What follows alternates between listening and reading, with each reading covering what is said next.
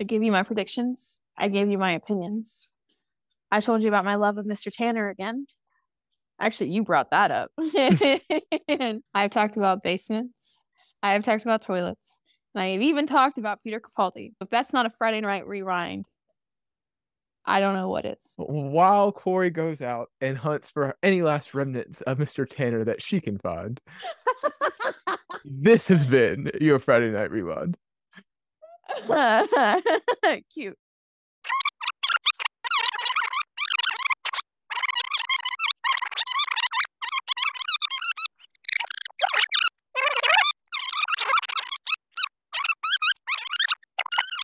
Hello, and welcome back to Friday Night Rewind. I'm Corey Severance. And I'm Drew Bukes. Drew, do you have anything exciting to share with me this week? Are you gonna put me on the spot like that? Now it's gotta be something super, Because it's super. always me. It's always me coming on here talking about toilets or something. It's your turn. I hate to disappoint the audience. I don't have any interesting toilet stories to entertain you all with this week. What about old men? Do you have any old men stories?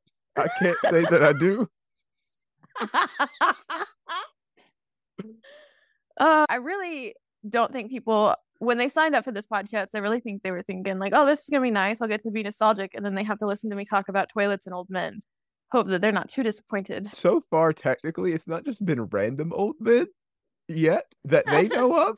It's been people like at least semi. That they know of. Key Yes, point right there. I was sure to put that phrasing in. Yes. Because that implies there are random old men and they don't know of them. I stand by my phrasing. It's not common. I feel like people are going to be like, what's wrong with her? Every old man she sees, she's into. And it's not like that. It's just there's certain men that age well. I would be of the other party, given as though I. No, I can't drag you like Drew, that. there are certain men who have aged well, and you know it. I can give a good example. I'm sure you can. I feel like in the last 2-ish years, he's not been as attractive, but Harrison Ford. Harrison Ford has aged great. I said in the last couple Interesting. of years, he's Yeah. not. Have you seen him recently? Yes. He looks a little skinny and on the older side.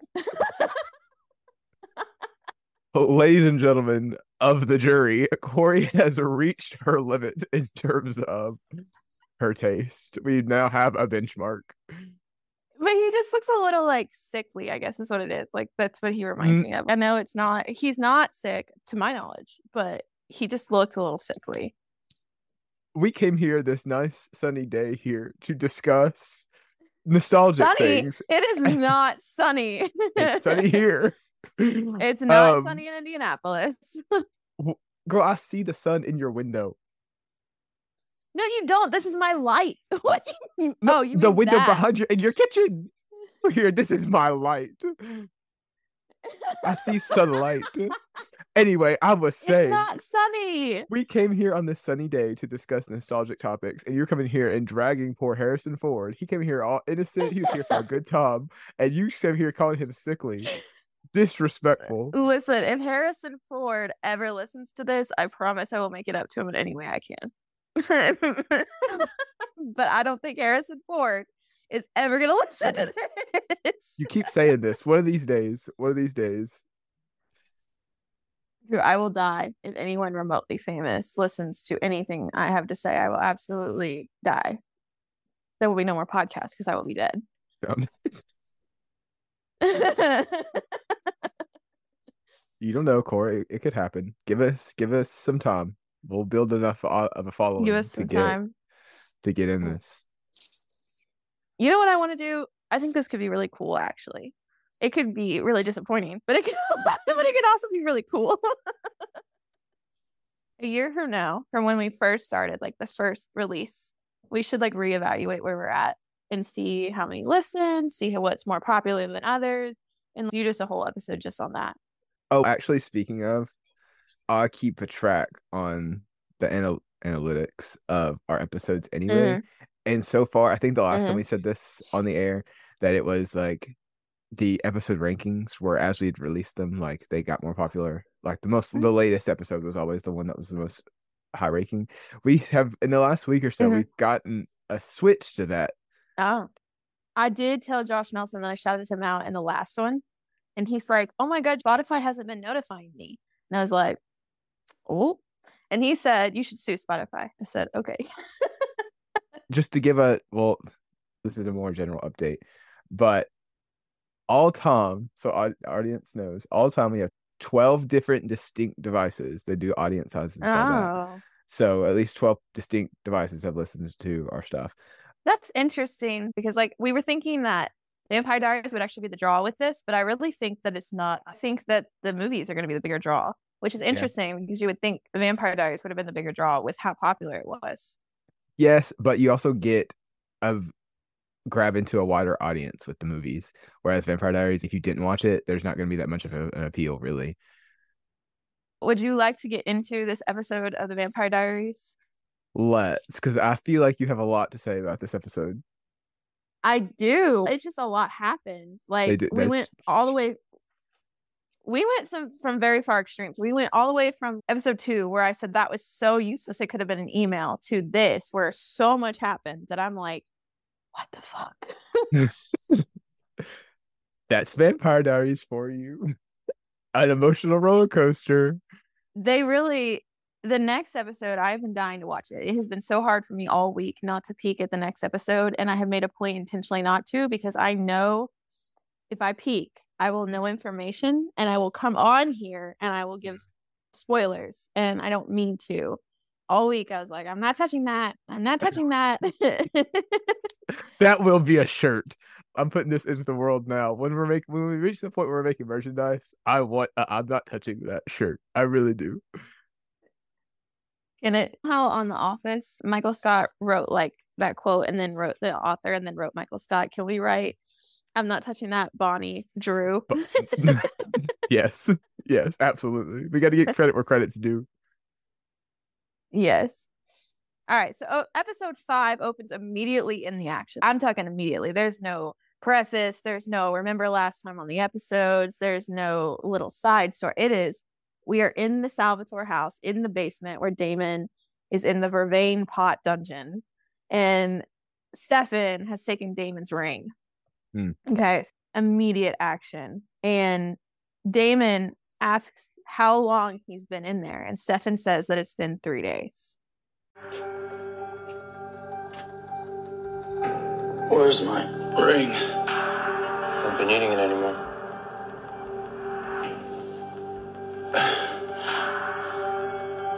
How long have I been here? 3 days. What are you doing? During the Dark Ages, when a vampire's actions threatened to expose or bring harm upon the entire race, they would face judgment. They sought to re-educate them rather than to punish them. You know what will happen if I don't feed on blood? You'll grow weaker and weaker, and eventually you won't be able to move or speak. In a week, your skin will desiccate, and you'll mummify. A living corpse, unable to hurt anyone. Ever. So why are you just gonna leave me in the basement? Forever? I've injected you with enough Vervain to keep you weak. Once your circulation stops, I'll move you to the family crypt, and then in 50 years we can reevaluate. I'm stronger than you think. You always have been. But you're not stronger than the Vervain, and we both know it. I'm sorry. It didn't have to be this way. Okay, so I played that because one, Damon's acting sucked. I'm dead. That's not what I thought you were gonna say. And I thought I you were was gonna say like, Stefan's voice was hot. That's what I thought you were gonna say. oh, Because no. he was talking all low and raspy, and that's your like Stefan impression. So I was like, I played that because Stefan's voice. And I was like, oh, but no, okay, Damon's acting. Go on, go off. Caught you completely off guard. like Ian Somerhalder is pretty good at acting, but that whole "what are you doing?" it was just so, I don't know. I just like, I didn't like it. The pitch, the like weak didn't come off as weak. It came off as, I don't know what it even came off as. It came off as very poor acting is what it came off as. He So didn't know how to. How many instances have you seen a starved vampire core? The bar was not set. They did not. There was not expectation. the man was on Lost because Yes. he doesn't necessarily play a starved vampire on Lost, but he plays. There's got to be moments where he played a weaker moment. There's got to be. Like I have not seen Lost enough to know, but I'm telling you, even if he wasn't even on Lost, even if it was just anywhere else in his life or career, if he's ever had a moment where he's playing a character that's weak / dying, it's the same thing. Now, maybe this was director's choice. Maybe the director was like, sound like a teenage girl, and he's, what are you doing? I don't know, but I was not a fan of that acting right there. I was like, you ruined the moment. I feel like I get he was trying to sound like he was weak, and he was trying to pitch his voice, because sometimes when you're super weak, your voice like cracks and stuff. It didn't deliver. Dang. Acting notes per Corey Severance. Go on. Because I am obviously the best actor in the world, so I'm qualified No, to speak on this. No, critique them. Go off. Go after them. Let's hear it. Did you agree? Did you think the acting was good or bad? I thought in that one it could have been better. Yes, I didn't have specific notes, but it could have been better.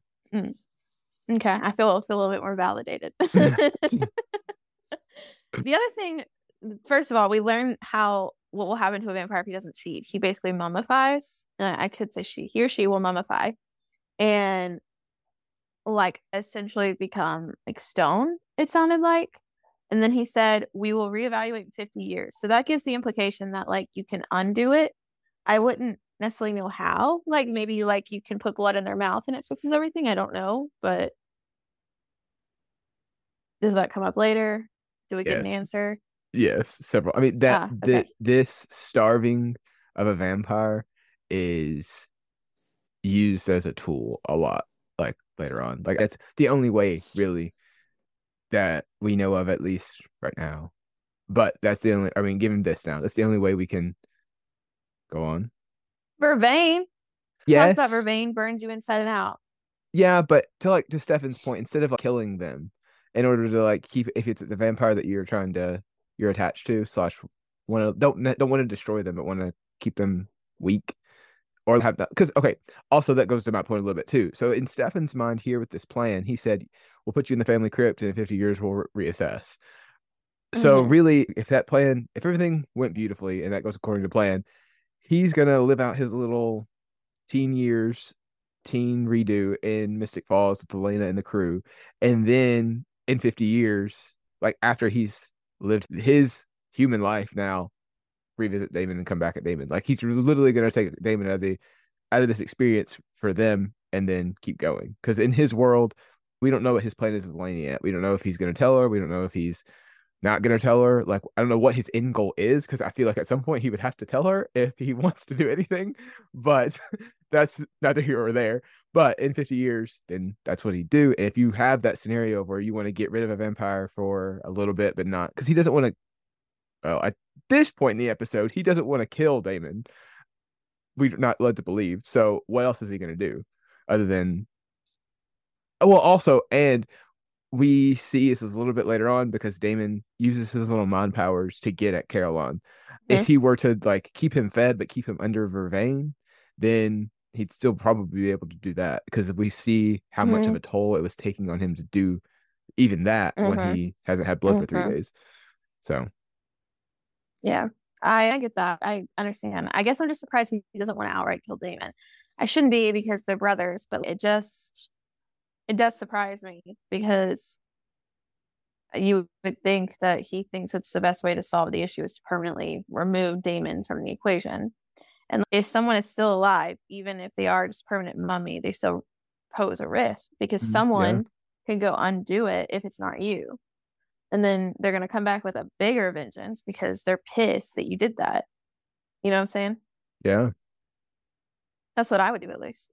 Well, when I guess we know not to go wake up Corey if she's in a vampire-induced coma. I don't think they're going to be in a coma. The way he made it sound like was a living corpse. Oh, It really, yes, you're awake. it sounds like Yes. they're awake. Yeah. I also, at the end there, he says, I'm sorry it didn't have to be this way. When did he ever offer him another option? Now, before you say, oh, they've been talking this whole time. No. He was like, don't do this. But that's it. He never said, live with me as a student. Do this with me.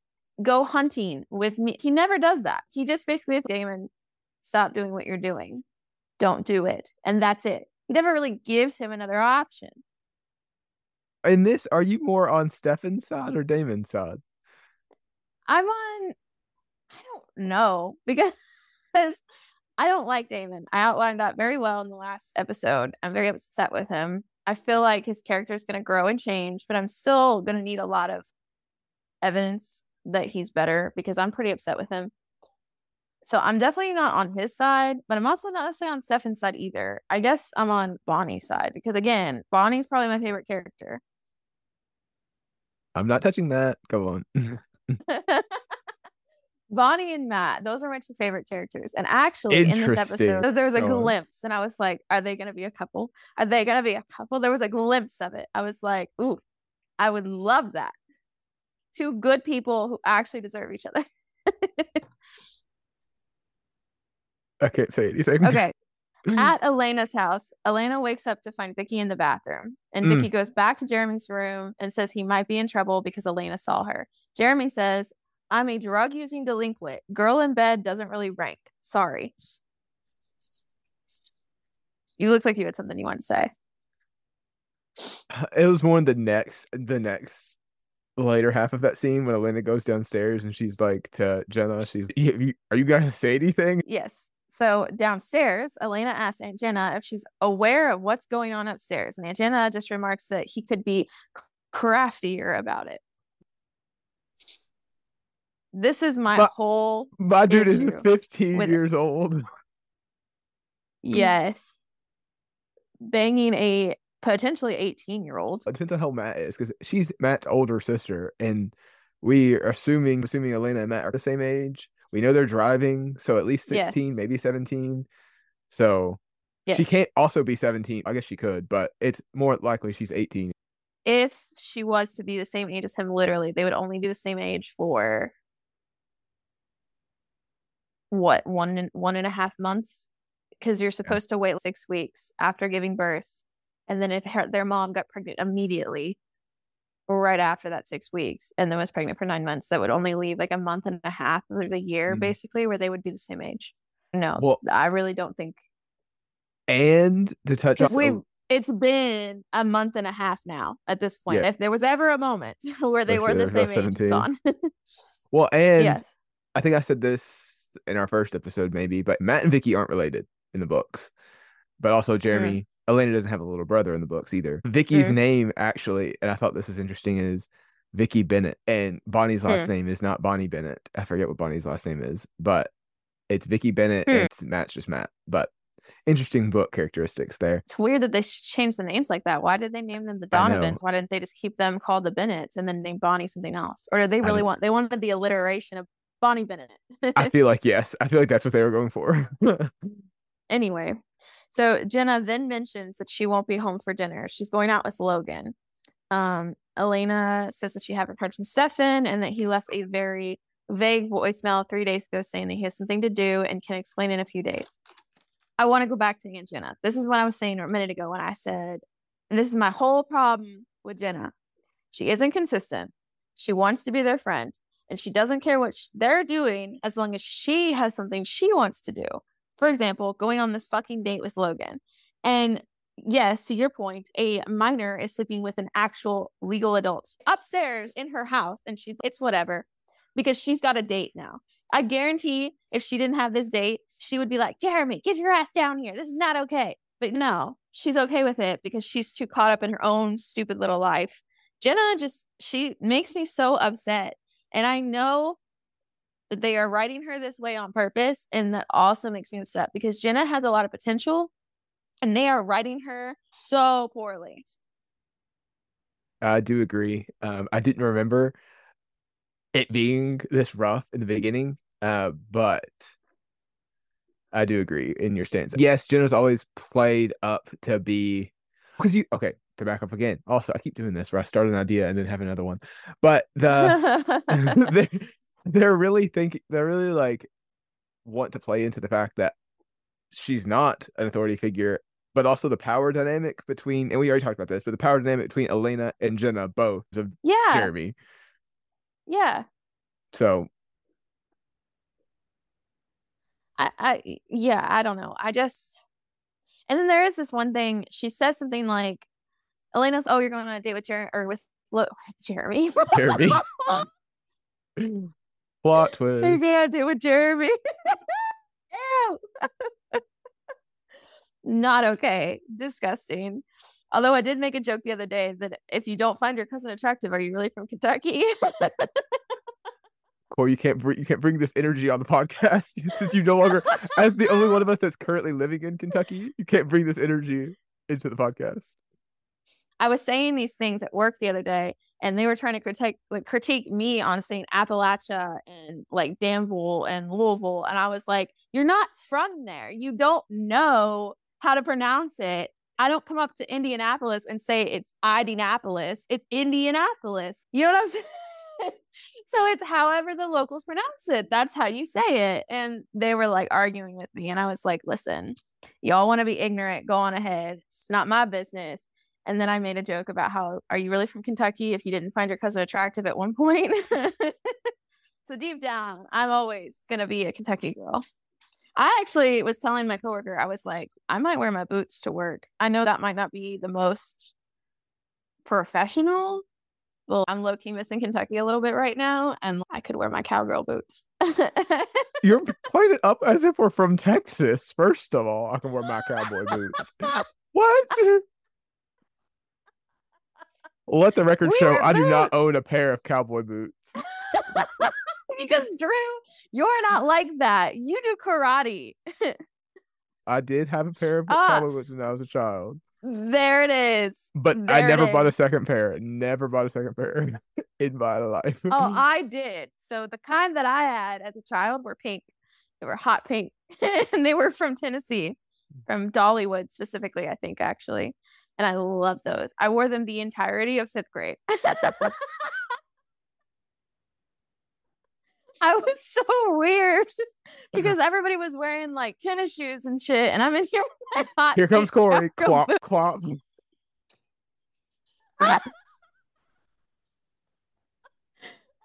Then in college, I went to Tennessee with Brianna Roberts, and we went to Gatlinburg for spring break, and we were in a store, and I was like, I really want some boots. And she was like, go ahead, get them. I bought real leather, $300 cowgirl boots. Yeah. And I hardly ever wear them. I was about to say, I've not seen you in them once. What an investment that was. Have. I wore them at Center. Yeah. I wear them with a distinct outfit. I wear skinny jeans so that they tuck into the boot nicely and not hang over the top, right? And then I wear the boot, and then I wear my red plaid shirt. The epitome of Kentucky. We are not from Texas, okay? Sandy cheeks. Oh. Going back to Vampire Diaries and off of Kentucky. I was going to say, are you off of the Kentucky, huh? Yes, we can settle down a little bit. For now, until the boots come back and stomp them back out. I'm going to wear my boots one day to work. And I'm going to teach them some shit like Copperhead Road. And they're going to be like, what? Jenna just said that basically she's going on a date with Logan. And Elena's like, ooh, or whatever. And I forget exactly what Elena says, but Jenna's like, yeah, I'm going to go and torture him. For us, we know that Logan is using Jenna to get to the watch. It's just like the cockiness, too, is rubbing me the wrong way. On Jenna's side? Yeah, Jenna's very pretty. It's not that. I guess it's just because I'm upset with the way she is as a person that I'm like, where do you get off being like that? Also, he's not even into you. Chill. Anyway, Elena's, oh, Stefan left me a really big voicemail. He said he would come back to me and explain it in a few days. And Jenna asks Elena if she's okay with that. And Elena low-key pops off. Okay with everything? No, I'm not okay with any of it. I'm not gonna cry about it either. I was gonna write in my diary this morning, and then I thought, what am I gonna write? Honestly, I'm not gonna be one of those pathetic girls whose world stops spinning because of some guy. Elena's low-key upset. Rightfully so. But I think it's funny that her defense is like, I'm not going to be one of those girls that writes about it in her diary. She says, I'm not going to let my world stop spinning because of some guy. It's not even quite like that. I don't know. It just felt very high school. So I'm okay with it because they're supposed to be in high school. So this is the one time that I'm like, appropriate reaction. Every other thing in this entire show, I've been like, they are high schoolers. This is the one time that I'm like, all right, that tracks. I don't disagree. Sure. I always wait for you to say something because you look like you have something to say. Some stuff I can't say yet. I have thoughts. Okay. Usually when that happens, I have thoughts I can't share yet. All right. So at the same time at the Salvatore house, Stefan tells Uncle Nephew Zach to stay out of the basement. Zach questions Stefan going to school, to which Stefan says he wants to live a normal life and see Elena if she's still interested. Zach asks why he hasn't called her, to which Stefan says, what am I supposed to do? Feed her another lie? I want to pause again because thank you, Zach, for questioning him going to fucking school. Why are you going to school?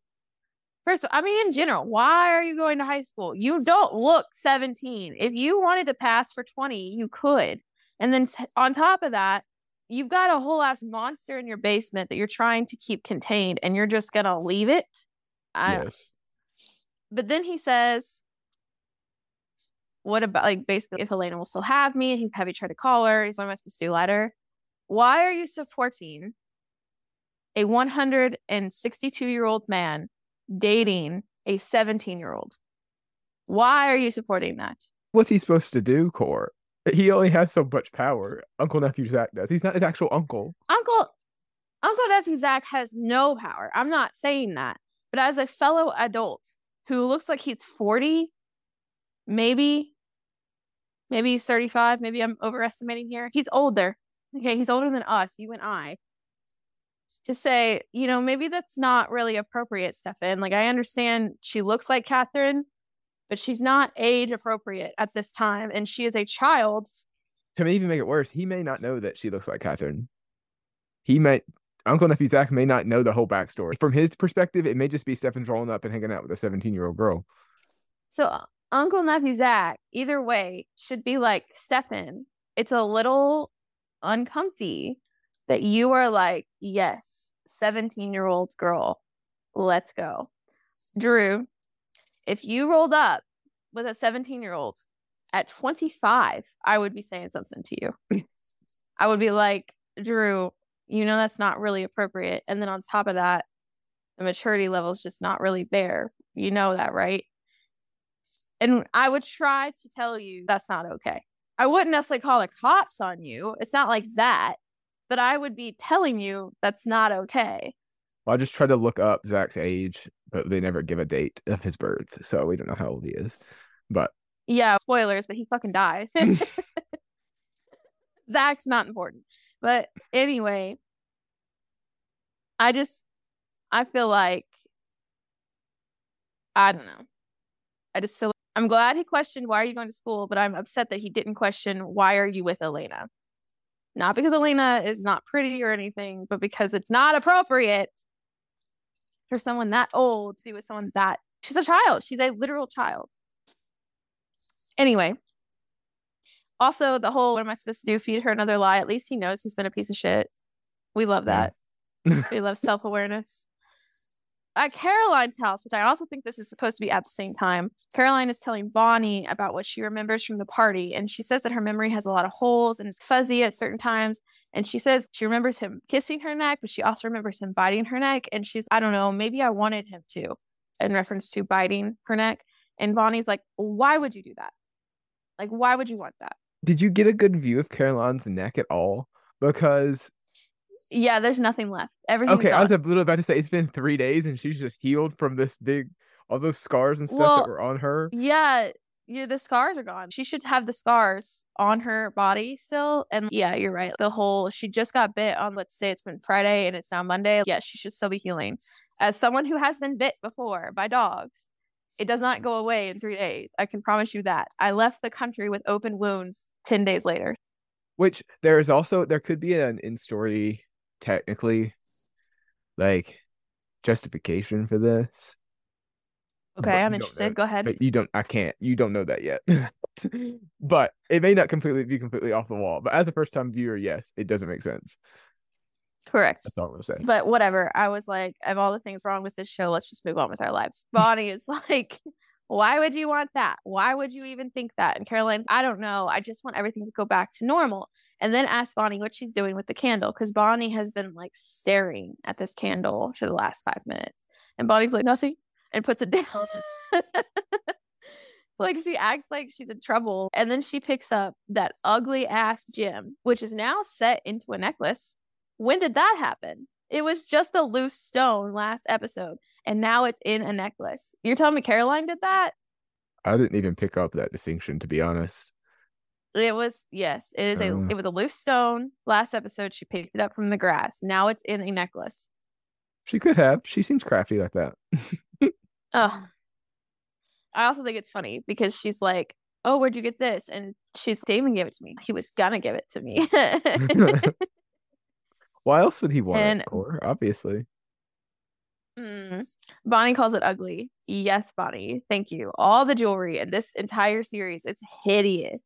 Everything is disgusting. From Elena's necklace to this treasure chest gem looking piece of shit. They're ugly. What about the Salvatore rings? They're also ugly. The jewelry is so ugly. And the other thing is, too, they're like, oh, well, it's old jewelry. No, that implies that old jewelry looks like that. It doesn't have to. Some of the prettiest jewelry, I feel like, is actually Victorian jewelry, which is a little bit later than when Stefan died, by like maybe 40-ish years later. But still, he could have gotten roughly that. I don't know. I feel like even older than Victorian jewelry is pretty, too. But you just have an eye for the Victorian era. I do. I love Victorian. I told my mom when I buy my Victorian house, I'm going to put on a Victorian dress and I will open my door like that. Oh, I am so excited to do that. God. And I was telling my mom I would love to dress Victorian every day of the week. If it was appropriate, I would wear Victorian clothes constantly. I just love Victorian everything. It's just so pretty to me. I can't promise I won't roll up in a top hat when that happens, but I'm not going to make that promise either. I know you want me to. Please, because then you can dress like Peter Capaldi. Calm yourself down. I also asked her to dress like Peter Capaldi for me last weekend. Is that when I saw you? Yeah. Because we're talking about me taking him to a wedding as my +1. And I was like, he said, what do you want me to wear? I said, can you dress like Peter Capaldi? Can you be Peter Capaldi? But Victorian Peter Capaldi, specifically with the top hat. Oh, so attractive. Moving on. Peter Capaldi. Peak Peter Capaldi. So at school, Bonnie and Elena watch Caroline walk around like nothing happens and organize this car wash fundraiser. And Bonnie says Caroline is in denial. Stefan rolls up and Elena is not having it. Bonnie's, I gotta be somewhere else. Literally says that. I've gotta be somewhere else, and walks away. So Elena, what do you fucking want, Stefan? And he's, I want to talk to you. And she's, no, try again. So he's like, how about I explain everything to you after school at the Mystic Grill at 4 p.m. And Caroline approaches Stefan, interrupting this conversation, and asks where Damon is. And Stefan says Damon is gone. And Caroline asks when he's coming back. And Stefan says he's not coming back. When I tell you, Elena does the slowest head turn, like, what the fuck did you do to him? I know. I clocked that too. I wrote down, I was like, she straight up thinks he just murdered him to get rid of him. Yes, that's exactly what I thought. Yes, I was like, God damn. So Stefan walks away and Elena is left there with Caroline, and she's like, it's a good thing, Caroline. And Caroline looks a little like I don't know. I think she's just so confused right now. I don't think she knows what to think. Yeah, no. After school at the grill, Elena runs into Matt and asks him if he's seen Stefan. Matt offers to play a game of pool with Elena while she waits. Meanwhile, at the Salvatore house, Zach goes to the basement like a fucking dumbass. Stupid. So yes, stupid. He literally was told, stay out of the basement. And I'm going to go to the basement. He's lucky that he waited until the afternoon. Also, I understand that he can live in this house for free. They bring that up later, that he's just living in the Salvatore house. It's not even his house. Like, why don't you work? Surely you have to buy your own food. Like, where is your job, sir? Why aren't you at work? The Salvatore's got money. They're fine. Whatever. Anyways, he goes to the basement, like you said, stupid. Like I said, like a dumbass. And decides he wants to have a little chit chat with Damon for some reason.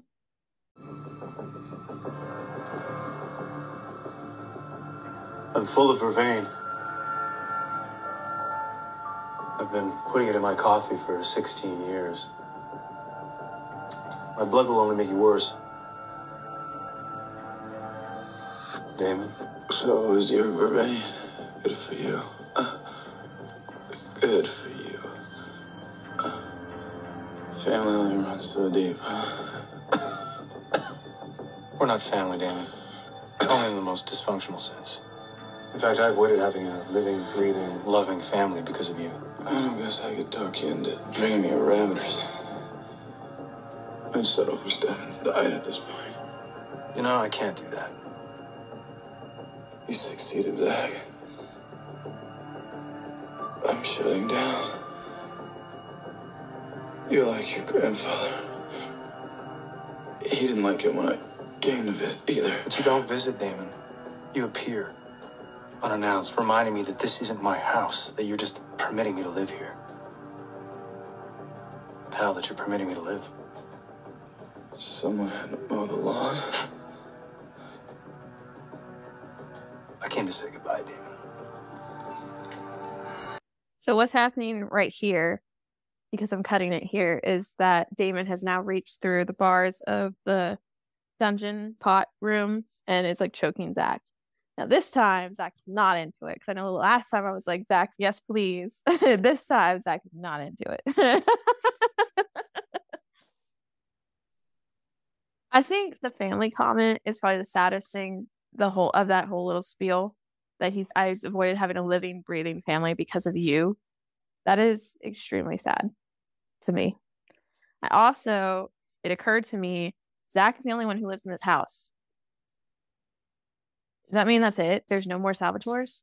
That's what I was about to say. That's the end of the line with him. And he just fucking killed him. And Later. it makes you think too. Not here. Yes, but it makes you think too that if, like, not the only reason, but at least from, say, Uncle and Nephew Zach's eyes, to this point at least, the only reason that they're keeping that line of Salvatores alive, or like allowing them to live from their be to upkeep the house, to have literally that is their only purpose. That's the only reason he's let them live. Yeah.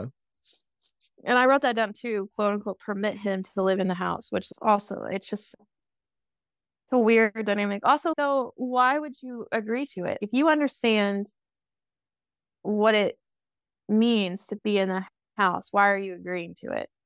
If you just don't agree to it, and you go live somewhere else, they can't make you. I guess they could. I guess they could say, if you don't do it, I'm going to kill you. Yes, but then also think about the risk that they're openly taking.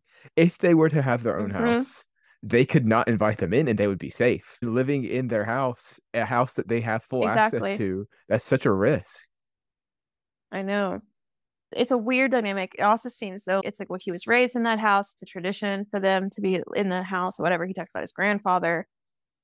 I don't know. It's a weird, it has a bit of a plot hole to it, but they could have explained it away a little bit better, I feel like. And I mean, even on the grandfather point too, assuming, because we learn a little bit later that this has all happened before, like later in this episode, we learned like in the 50s, that's the story Elena digs into a little bit when she's doing her little having her big epiphany moment, which we'll talk about in a few minutes. But this all happened again. So assuming he's mentioning your grandfather, assuming that's Zach's grandfather that died in the 50s, probably, given the time, probably about right. So we're to assume that his dad or his mom, whoever his tie to the Salvatore line is, they just brought him up in the house after their father was killed. Yeah. And I mean, that might explain a lot as to why he's jaded like that, or not jaded, but I mean, rightfully like against living in that house. Because if he was that means he was either brought up in the Salvatore house knowing his grandfather was killed, or they left Mystic Falls and he grew up knowing that his grandfather was killed by his great uncles or great uncle, maybe. And then that risk is there. So regardless, it makes sense as to why he's doesn't want anything to do with them or is afraid of them, to say the least. At this point, Damon's flash of energy, right? He reaches to the bars, he's choking Zach, and he's telling him to open the door. As soon as he was saying open the door, Zach, I was like, open the door. Open the door.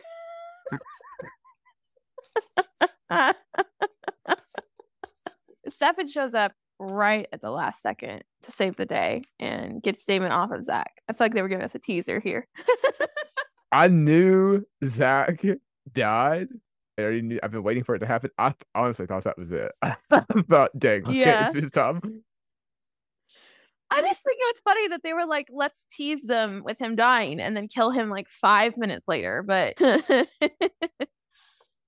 at the grill, Elena is telling Matt that Vicky and Jeremy are hooking up. And he's, yeah, that's weird. Is it weird because you have a thing for your sister, Matt?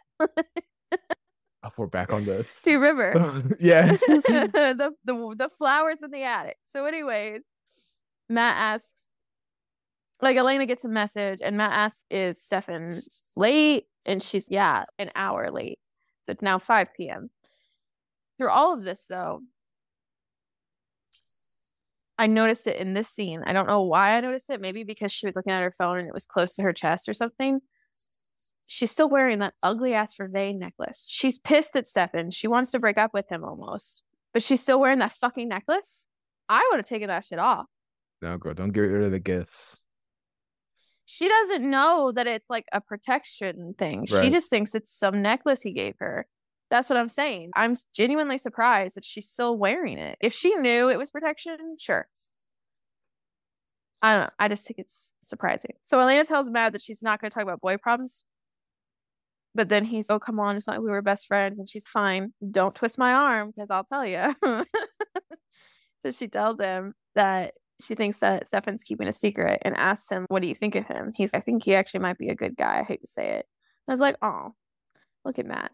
So naive. I told you, I'm team Matt. Also, I said it once. I'll say it again. Elena boy hops when she's pissed at the other one. She's literally like cozying up to Matt again because she's upset with Stefan. She did this before. She will do it again. I don't like that. No comment. I really can't say anything. So Stefan shows up and apologizes, but won't explain to Elena what happened, and she's not having it. Suddenly, an old man recognizes Stefan and says, you haven't aged a bit. And Stefan, I'm not sure what you mean. Who, me? Who, me? Never. I have aged. And the old man, yeah, I remember you from back in the day, in the 50s. And even Stefan, sir, you are mistaken. And so he's so formal about it, too. He's showing respect to his elders. He's literally older than that man. Well, we don't know that. We know that. Yes, but we as Elena don't know that.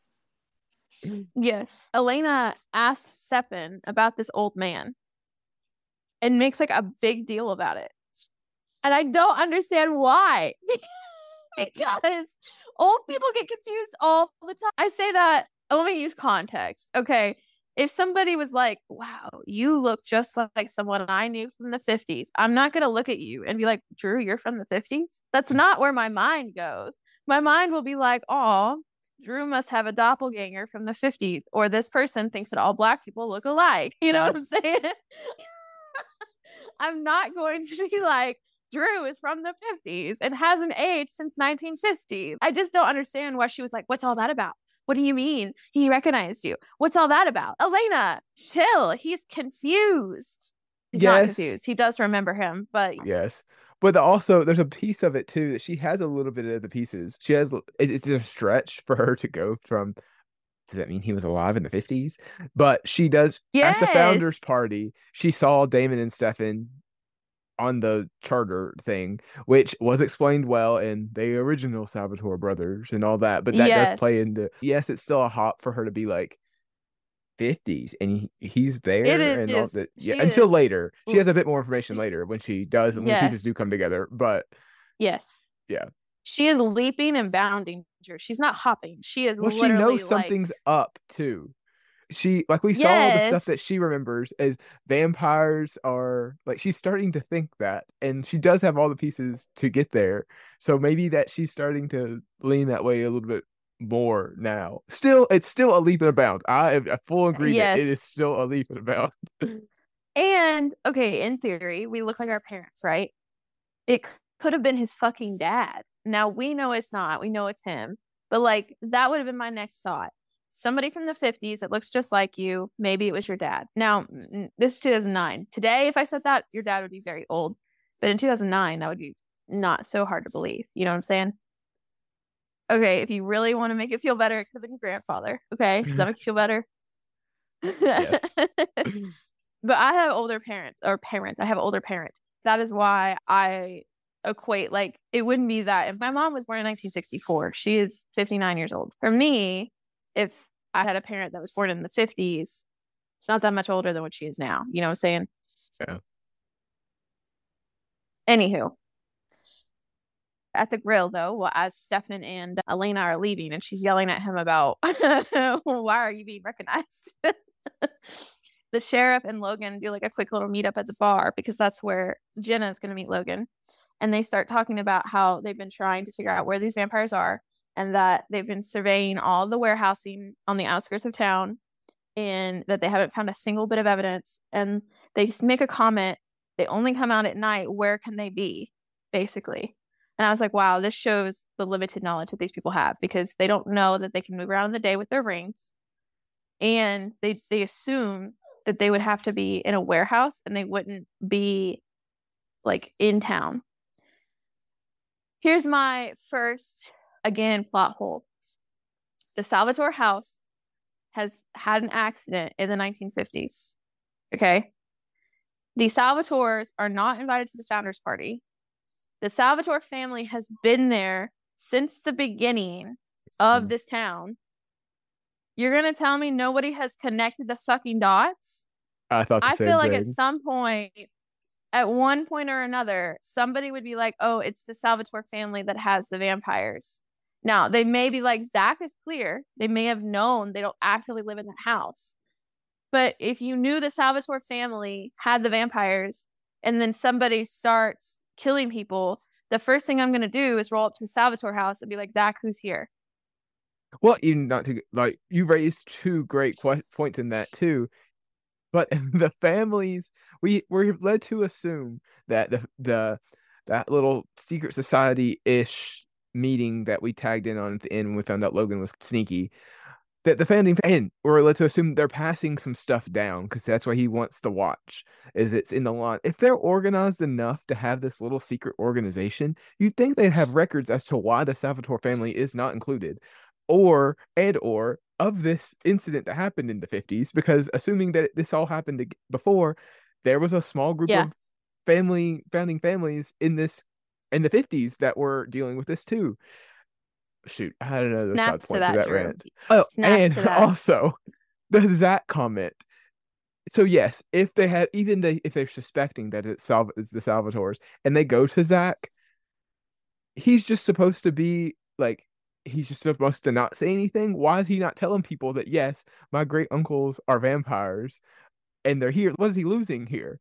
It goes back to why he's still living in the house. But why wouldn't he mention, like, why is he keeping their secret is my point. Yes, and I agree. And maybe they started his life. Maybe this has to do with the whole thing. Maybe he's back in the house because they threatened his life, told him they would kill him if he didn't go, and then told him they would kill him if he said anything. I don't know. Like, that's the only way to really explain it away. But I agree. But also, in the beginning, I got the perception that this was like just family history and tradition, and that was just something that like they grew up being taught, and they always protected the vampires in the family. But now that I'm seeing the vampires are literally picking off their own family one by one. And then Damon's family only runs so deep. Like, fuck you, Damon. You're literally killing people. You're killing your own family. You're the one whose family only runs so deep.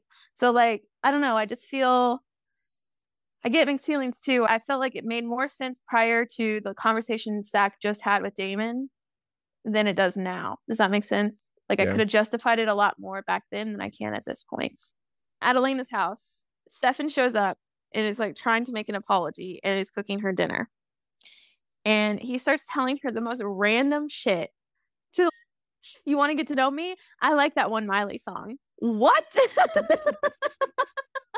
Also, I want to know what one Miley song he's talking about. Google like song Miley Cyrus songs 2009 or something and see what comes up. Watch it be like bangers. No, that was when we were in high school. Please. No, that would be great though. What if Stefan like bangers? Stefan gives me the vibe that he would rather listen to something that's not like current music, and I would just love to think he likes bangers. It's The Climb. Okay, that's a good one. Or I guess it could be I wish it was Throwdown, but oh, please! Well, I want to see Stefan do the hoedown throwdown. Pop it, lock it, polka dot it, country 5-minute pop it. Oh my god. Actually, do you remember a while ago I was like, hey, I went to a sleepover when we watched High School Musical and we reenacted it. That same night we also did her movie and everybody learned the hoedown throwdown. Absolutely. Absolutely. It was fantastic.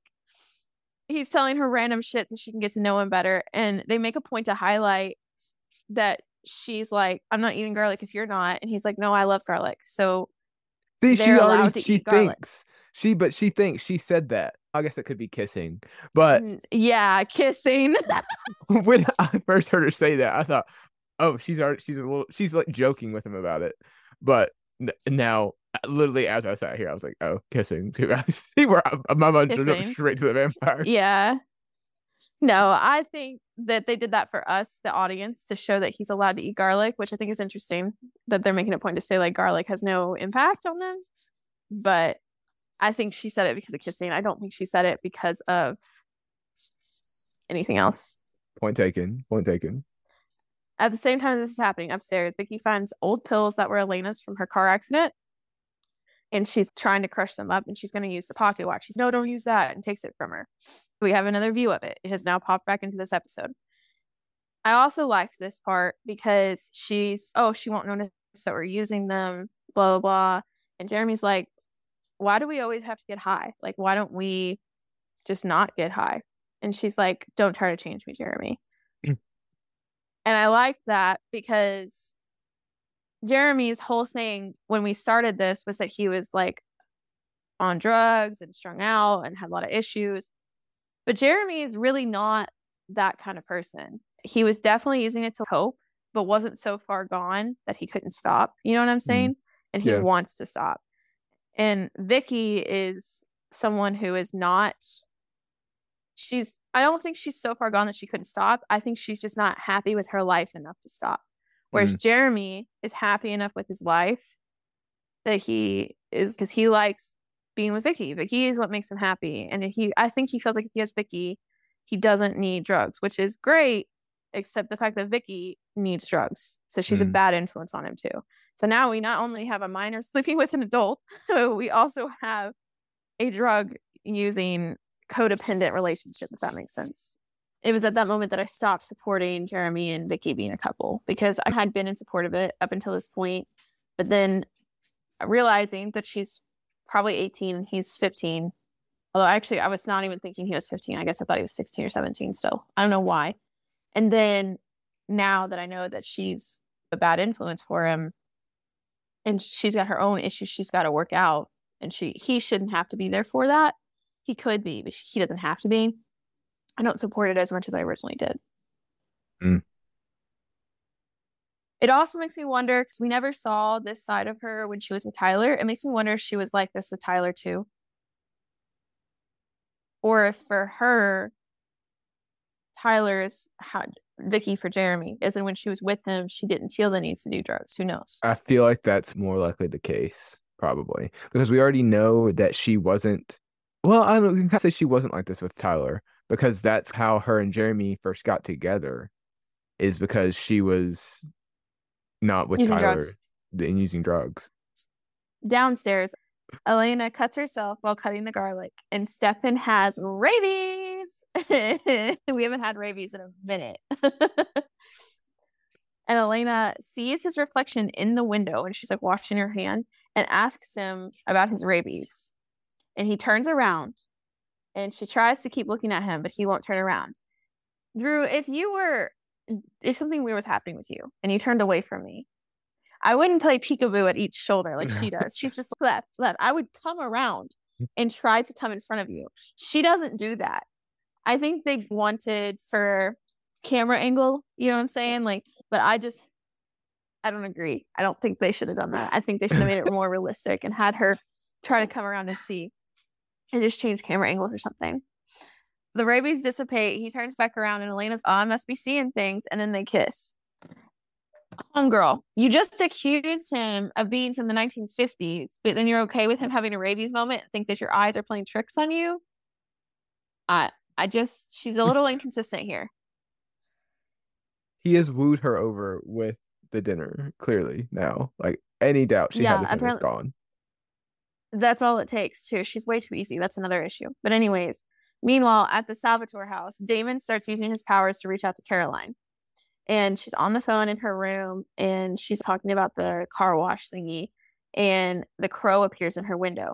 I don't know if you remember this, but like a couple episodes ago, we said, oh, the crow and Damon are one. He is the crow. He can shapeshift. And you made a comment, if he can shapeshift, that would give him a lot of power. But it's also not impossible that he is shapeshifting. I think right here proves that it's not him. I think they are tied. They are one. But I don't think he is shapeshifting into the crow. I think that he's just able to create a crow. I don't think this crow is real. I think it's a thing he's an illusion he's creating. Yeah. In the books, it is him. I think that's the discussion that we had. Like he can shapeshift in the books, but here, or at least I'm pretty sure we can. But at least here, yeah, no, I agree. It's more than likely, even to go back so far as when Elena first saw it. I don't think it doesn't ever actually do anything. Well, except for the car, if it's the bird they hit, it doesn't really do anything in the physical world. But you know what that might explain? Do you remember I said she's lucky it didn't crack her windshield? If it's not really there, it was the illusion that they hit it, and it's not really there. So therefore, it couldn't have caused any damage. That's true. That is the most solid thing this show has done yet, is this crow. Stefan goes home and checks on Damon in the basement. I bet you're feeling pretty good about yourself, aren't you?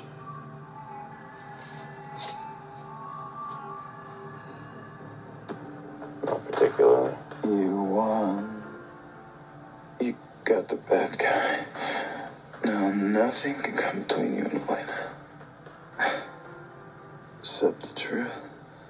The lies will catch up to you, Stefan. As long as you keep lying to yourself about what you are. The beauty of you in there and me out here is that I can walk away.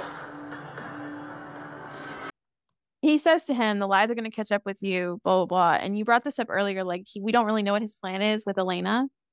It's very true. Like, what is his plan? Because the moment she starts to realize he still looks really good for his age is like going to be a red flag. Like, why does she suddenly look like she is 30 and he looks like he's still allegedly 17 years old? He clearly looks 20 to me, if not older. I actually said in the first episode he did look like 26 or 27. So honestly, he would be good up until around that age. But then again, like I said, when they both are allegedly turning 30, she's going to notice, you look really good for your age still. And he's going to be like, oh yeah, it's the Salvatore genes. Okay, maybe she'll buy it. Maybe another 5 years. Definitely by 35 to 40 though, she's going to be like, Stefan, you haven't aged. You are the same. And he's going to be like, nah. Then what? He's going to have to break up with her? or eat her or tell her. And Lord knows he doesn't want to tell her. Also, if they've gotten that far without him telling her, what makes you think he would want to tell her then? Yeah.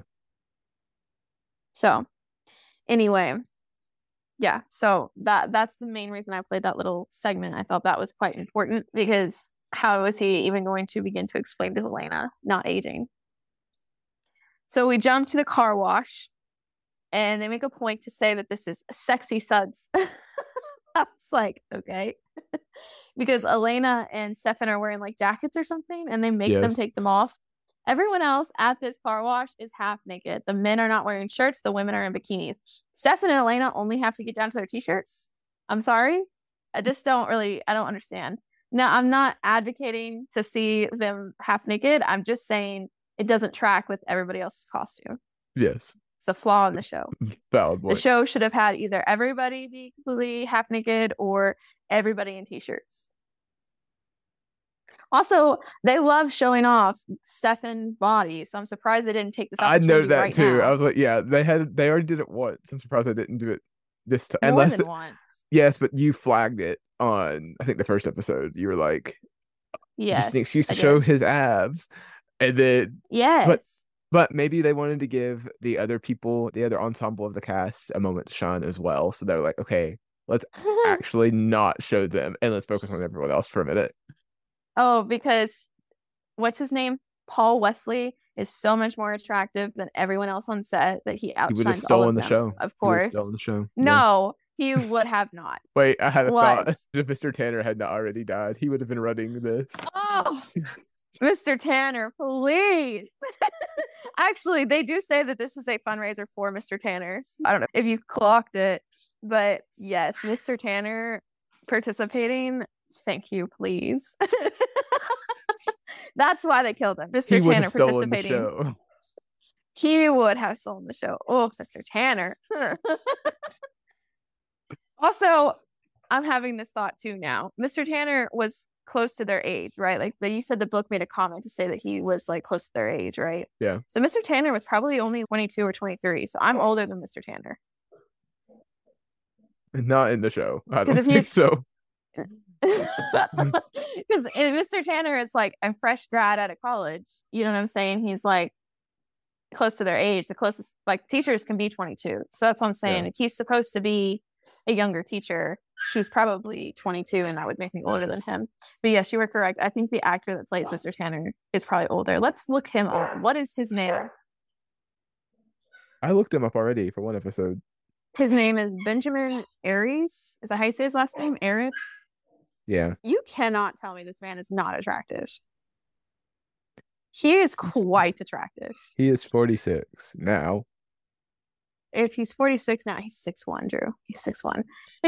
If he's 46, he would have been 32. So yeah, he was 32 at the time. He is older then and now. He would have been older than me. But still. He's in a lot of other things. He's in a lot of these dumbass Hallmark movies, it looks like.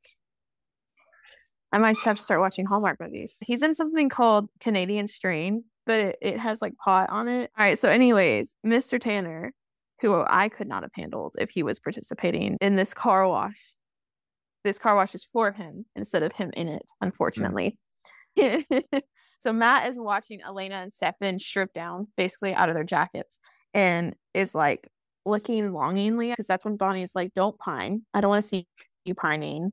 And that was the moment where I was like, oh, they actually would make a good couple. That's the moment where I was like, Bonnie and Matt. I don't know what about that moment for me was like Bonnie and Matt, but something about that moment for me was, oh, Bonnie and Matt. I'm not touching that at all. Okay.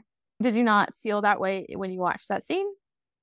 I mean, not fully, but I see why you say that, but that's not the first thing that I would have clocked. I also know them in different ways than you do. Yeah, that's true. All right. So then the only other black girl at the school starts yelling at some guy about his car being a piece of shit. And Bonnie's like, hey, stop being rude. So then Bonnie makes this water bucket explode on her and the hose is going crazy. And Matt runs over. He's like, whoa, wet and wild. that scene with the girl, she's quit being rude, and then the next scene where she has an issue with the same girl, it was so forced. It was so, they're intentionally doing this to showcase Bonnie's powers again. They're intentionally doing this to try and explain that Bonnie's powers are like she can really access them only when she's angry or high emotion in some way, and that she has no control over things, and that she doesn't necessarily mean to hurt people, but that she's very much so capable of hurting people badly if she's not controlling it. And I understand they wanted to showcase that, but I hate the way they did it. One, it doesn't make sense for her to be so upset about this girl calling some guy's car a piece of shit. It also doesn't make sense that the only other black girl at the school and her would not be friends. Now, it's possible, but I feel like if you're alone in the world and you have one other person that's like you would probably at least have some sort of understanding. But it's just me. It's the same concept as Americans when we go abroad. Typically, we gravitate towards other Americans, and you typically don't have fights with the other Americans because you're in solidarity. You're the only Americans. You know what I'm saying? Yeah. I don't know. And I understand there can be moments where people might get frustrated with each other, but I don't know. So anyways, also, they are 17, 16, whatever, but I still feel like this is also the age where they would start to be a bit more mature about things than maybe they would have been at 5. They're not 5. I don't know. That's a little bit of a stretch. They're still very dramatic, is just my point.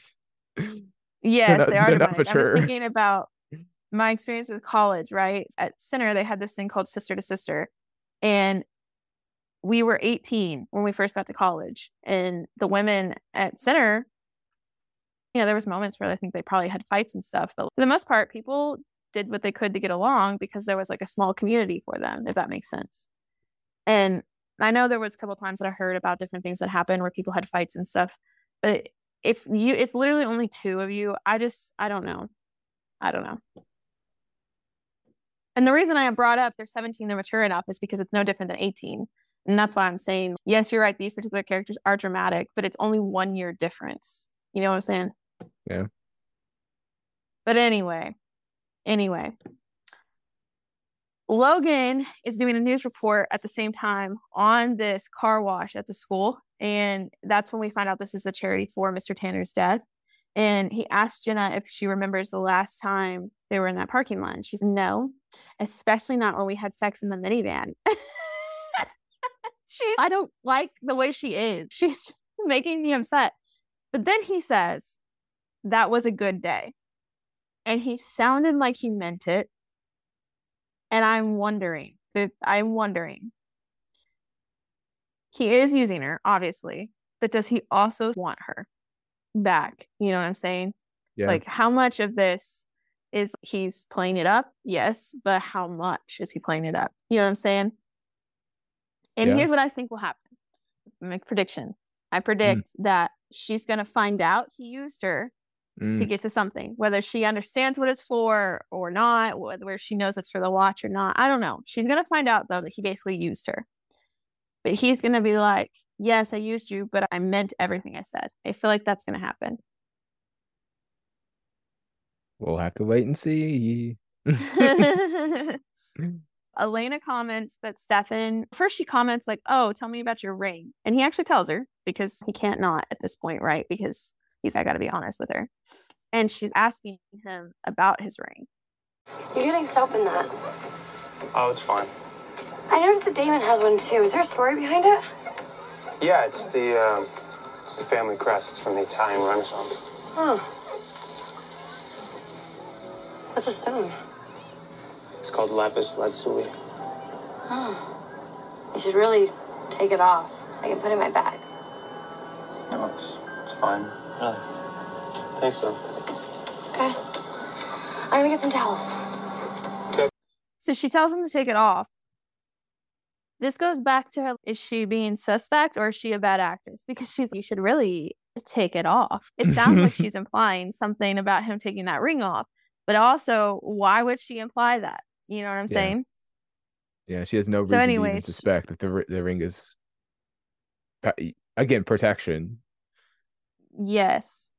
He basically explains what the ring is without telling her that it keeps him alive in the sunlight.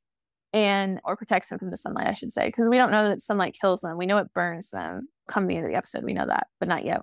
And she goes to find towels, and Caroline's, oh, I'll go get them, man the pay station. Caroline goes into the school to go get the towels. And this is where, again, Damon starts doing things to reach out to her. Mm-hmm. At the pay station, that same old man that accused Stefan of being from the 50s comes up for a car wash and just so happens to be the mean girl's grandfather, which I was like, of course it is. Of course it is. And she starts asking him questions about what happened, basically. And he's, oh, I was confused. Again, that makes a lot more sense. And she shouldn't be questioning this whole thing. It's like she's still so hung up on the idea of Stefan from the 50s. And I really don't get it. I don't get it. Anyways, he tells her the story of the Salvatore house, but he doesn't tell her all the way through. He just mentions there was an accident there and he was there and he thought he remembered seeing Stefan, but he must be confused because it couldn't have been Stefan. So that girl walks up and his grandpa, leave Elena alone. And he's okay. And she's, no, it's fine. He's nice. I like talking to him.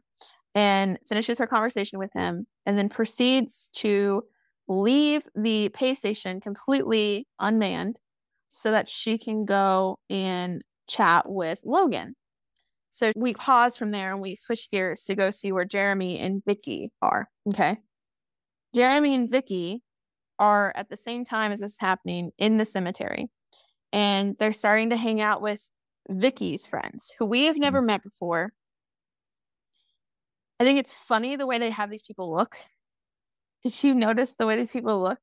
Yes. I was like, not to sound rude, but these people are ugly and almost like they want to look like they're emo or goth. And Vicky is neither of those. And then on top of that, these people are into drugs. And they're trying to make them seem like, as my mother would put it, wastoids. And I don't know. They don't give me that vibe. From the way they looked to the way they were behaving, they didn't match, in my opinion, if that makes sense. Yeah. What did you think about the way these people looked? Yeah, and there's no reason for them to have been given the emo vibe, but they're hanging out in a graveyard. That's the crowd Vicky's with. I also have never really hung out in a graveyard. I did take my senior photos in a graveyard, not because I wanted. I mean, I agree to it. It wasn't because I was like, I'm going to go take them with gravestone. It wasn't that. It was, so my dad was sick for 5 years with leukemia. But at the end, he actually died from pancreatic cancer. He got deathly sick in the last 8 months or whatever. I told you it was 8. I think it was 8 months. But those 5 years before that, he just was leukemia. He was able to work. He was able to live his life pretty much normally. We went on vacations. We did things. He had a couple limitations, but not really. But he actually, like when he first found out he had leukemia, that hit him really hard too. And he said that he spent a lot of time in the cemetery. And that he would go there to think, and he really liked it. It was calm and peaceful. I don't think it's actually necessarily that abnormal that people might go to the cemetery, because we actually, in the particular cemetery I'm talking about, we have no one we know buried there. It's not like he was visiting a parent or anything like that. It was just he liked that cemetery. I don't know. I'm not that appalled or surprised that these kids are in the cemetery, especially if they're thinking it's quiet and nobody's going to come back there and mess with them while they're trying to do drugs. You know what I'm saying? Yeah. That was a long way around to get to there, but that's why I feel that way.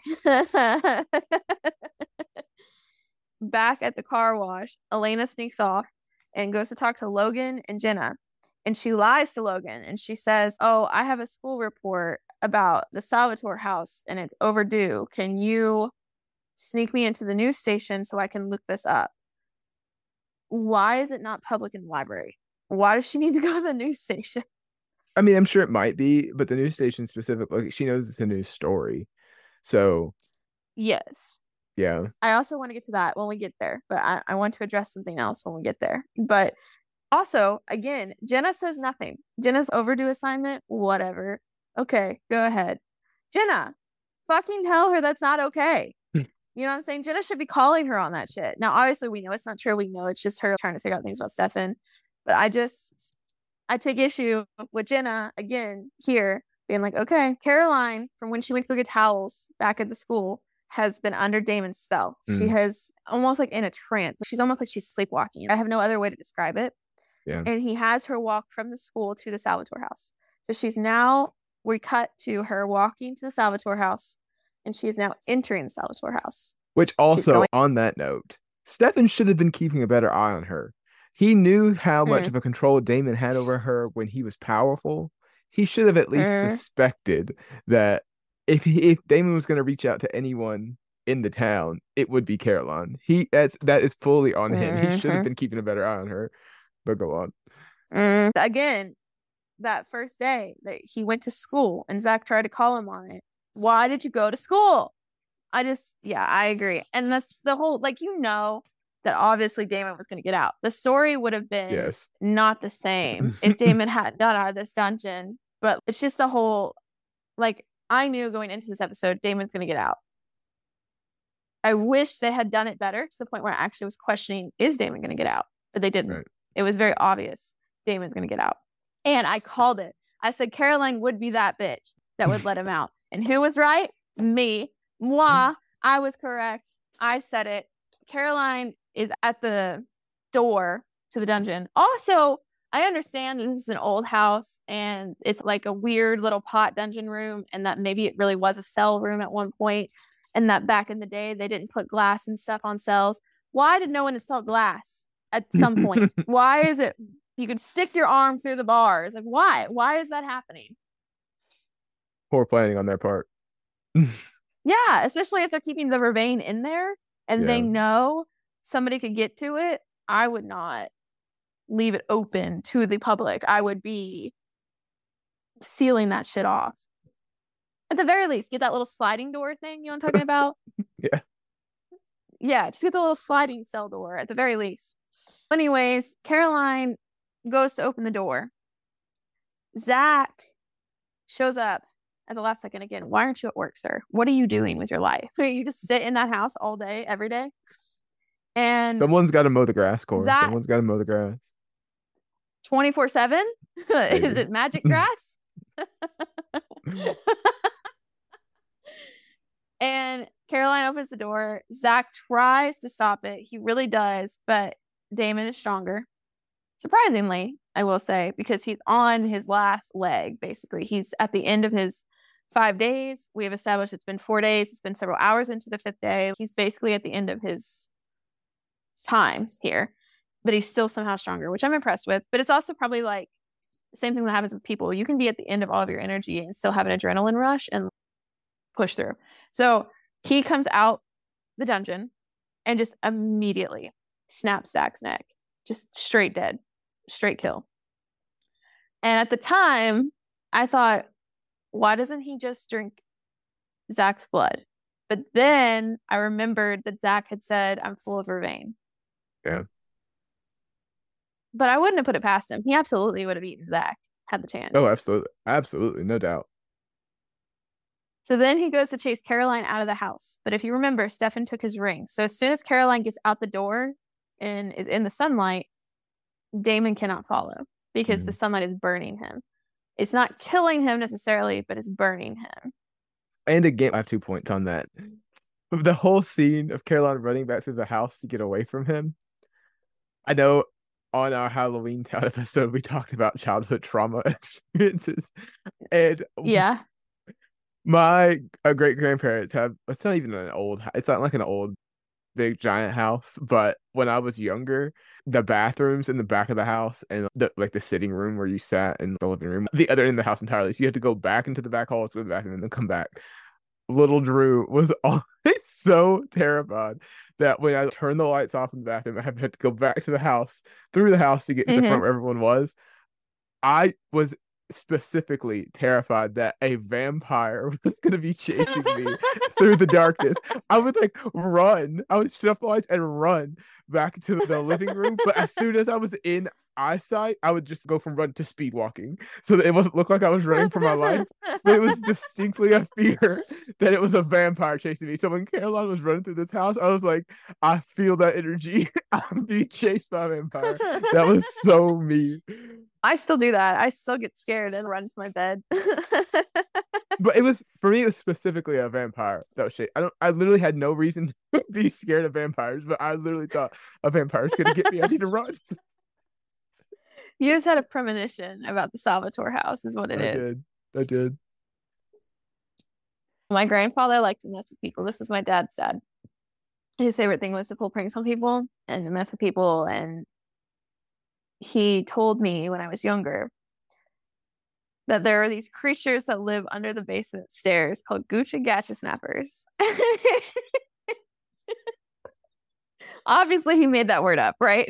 And to this day, I am afraid of basement stairs. Because the Gooch and Gatcha Snappers are going to fucking get me. And one time, my dad helped my grandfather scare me. One time I was going upstairs from my grandparents' basement because my grandma lives on a ranch that has a basement. So there's no upstairs to the house. It's just a basement and the ground floor. And grandpa, they have a lot of storage downstairs, a lot of storage. Grandma's kind of a hoarder. And grandpa's stuff was like down there. That's where he would go and get on the computer and basically get alone time, was in the basement. And then grandma would stay upstairs, right? And my dad actually did that too. I don't understand you're a man. What is it with men in unfinished basements? You want to hang out down there. I don't get it. They're scary. They're not scary. Also, you're not wrong, because when I was house shopping, like an unfinished basement doesn't deter me. But exactly, I don't seek it out either. But I don't know. Brother, he's almost 17, and he also wouldn't necessarily seek it out, but I wouldn't mind to hang out in an unfinished basement. They're scary. They're gross. I don't want to be down there any longer than I have to be.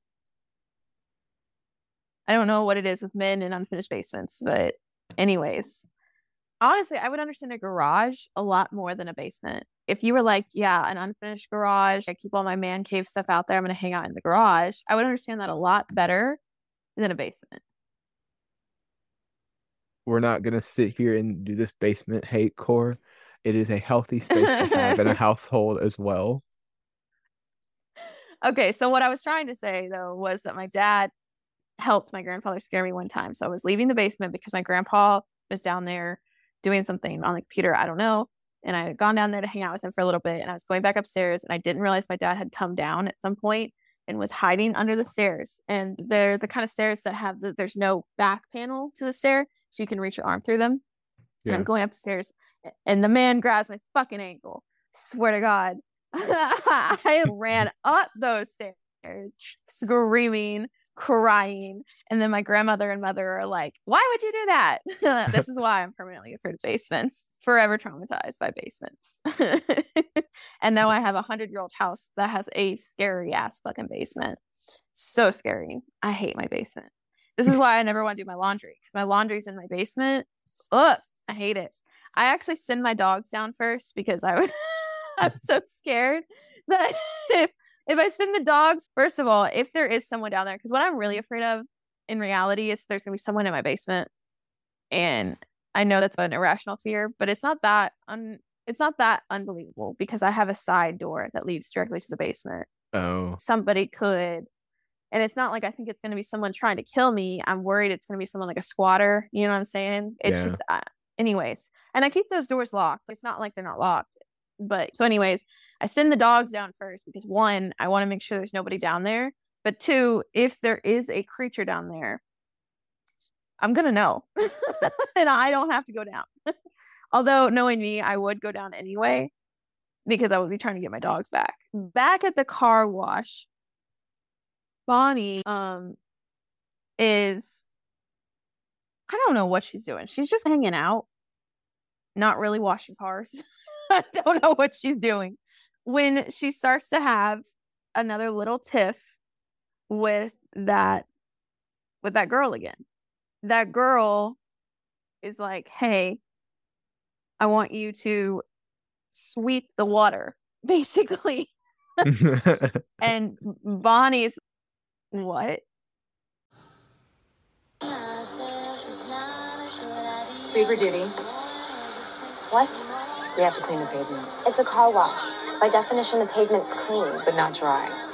And I'm doing this why? Caroline bailed, so that leaves me in charge. Fabulous.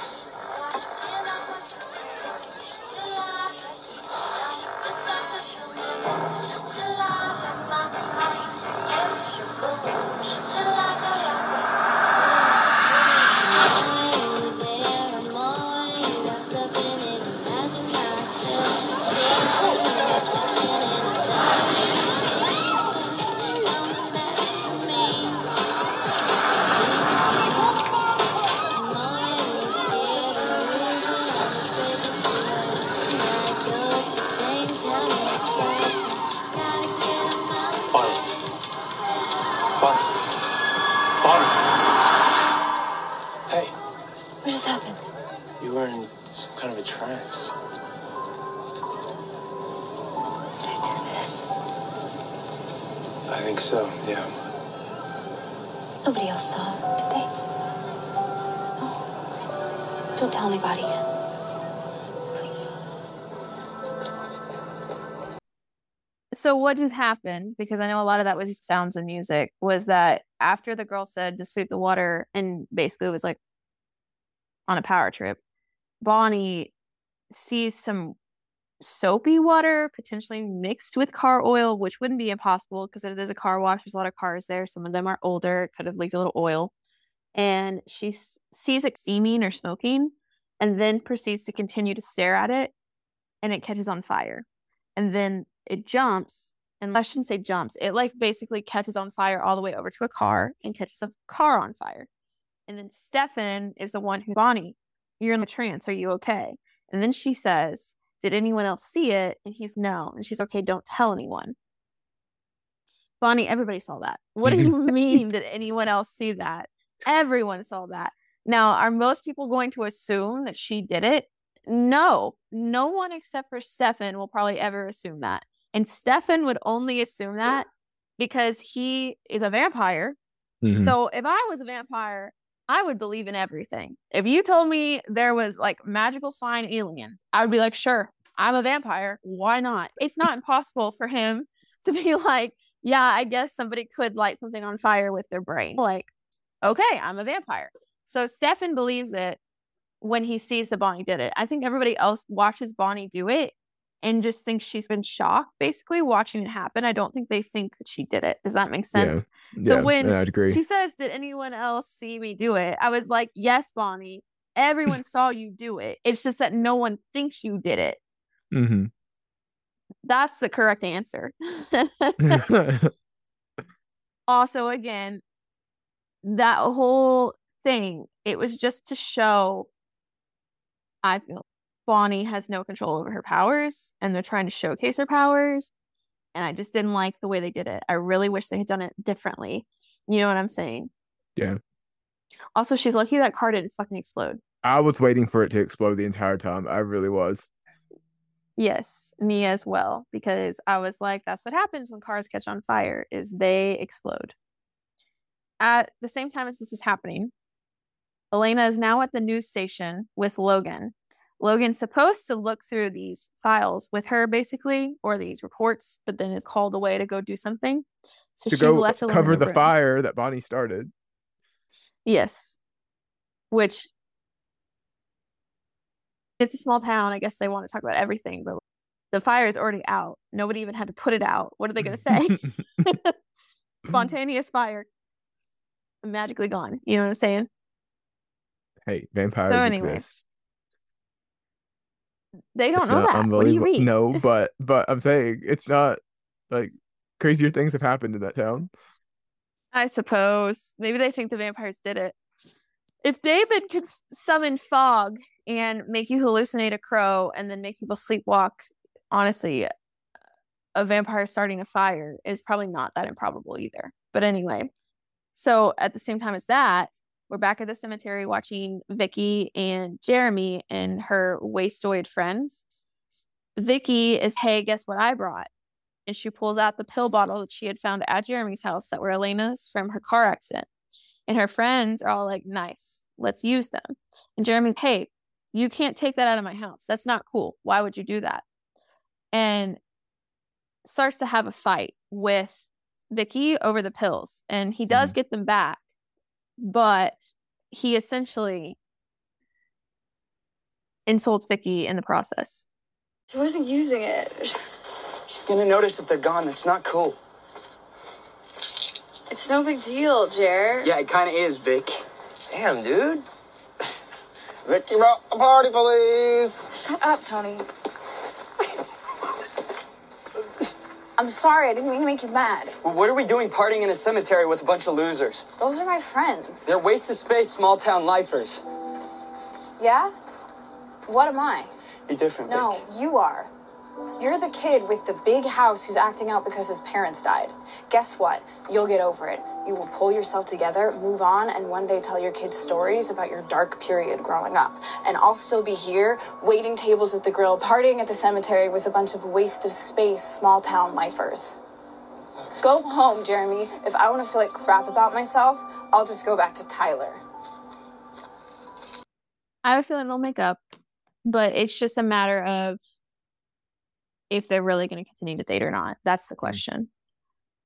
But I think it's interesting that he says waste of space, small town people, because she's got a very valid point. He will move on with his life. He has the potential to move on with his life and leave that town, go do something super big. And she doesn't feel like she can. And it's because she doesn't think she can, she won't. And will continue, as she said, to hang out with her waste of space, small town lifers. It's like you said earlier with Jeremy, he's happy with his life, or at least he's happy with his life to an extent. Yes, his parents died, and that, yes, but in his place in life, he's content with that.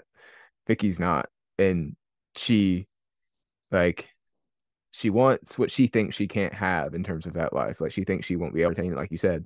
But I think the crux of their relationship comes down to the fact that Jeremy does see him, like, even if he can't admit it right now, he does see himself getting better, or like on his own, essentially. And Vicky doesn't believe she's strong enough to move herself into a different position or situation. No, I agree. It also makes me wonder why Vicky is this way. We know her mom and dad are absent, but what else made Vicky this way? I feel like the way I phrase it is coming out like, oh, that's not enough that your parents are absent, but it is enough. That could have done it. But I also just wonder if there's still other things going on too. You know what I'm saying? Yeah, because Matt doesn't seem to have the same perception.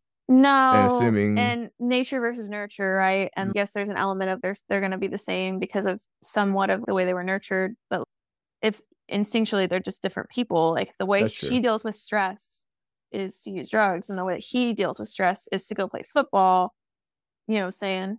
Yeah. One is just a healthier outlet, but they're both equally stressed. But yes, I agree. They don't have the same like issues allegedly. Yeah, that's a better way to put it. That's why I just wonder, besides absent parents, what else has happened?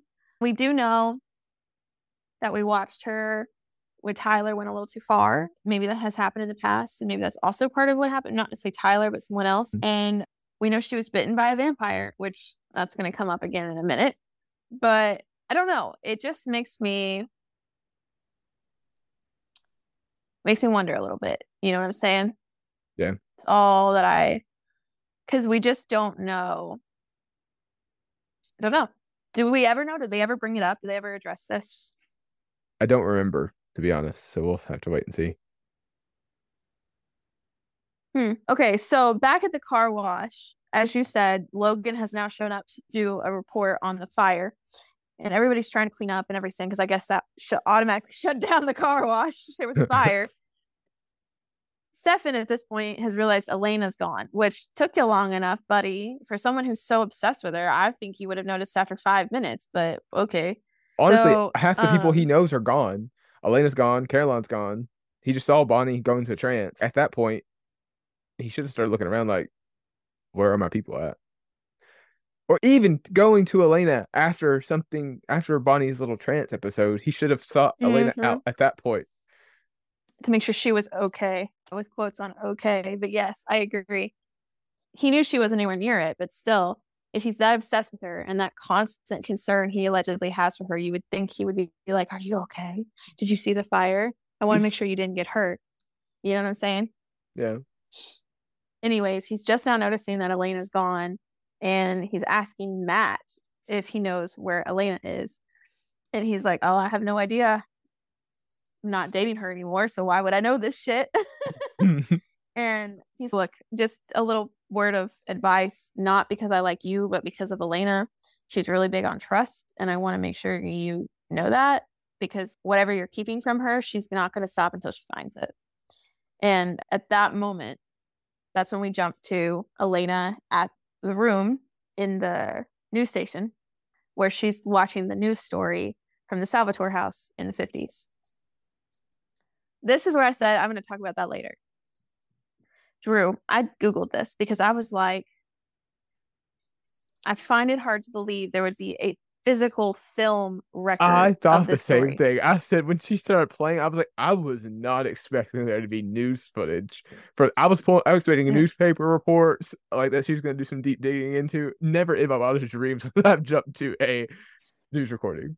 So it wouldn't have, because I Googled all of this. Like, when did TV start? When did local channels start? So the very first TV news broadcast was in 1940. Okay. So that would have been in the middle of World War II, and it was NBC. So I was like, okay, so news existed on the TV at that point. Okay. So I'm like, all right, maybe it is more believable. So then I said, when did local news channels start?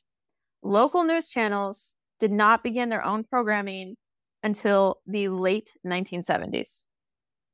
You would have been seeing world news up until around that point. Now, I can double check this I can talk to someone like my mom and ask her, like, hey, do you remember anything about news from when you were growing up? Because I just said she was born in 1964. But from Wikipedia, it says that in the late 1970s, the first local morning news program debuted.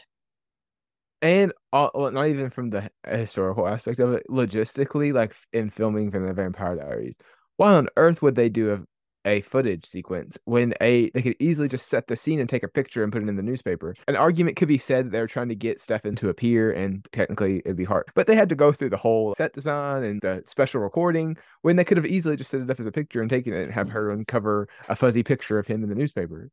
It'd be much cheaper for them to do. I don't know about cheaper, easier. I really don't. But easier, again, I don't really know. But inaccurate, yes.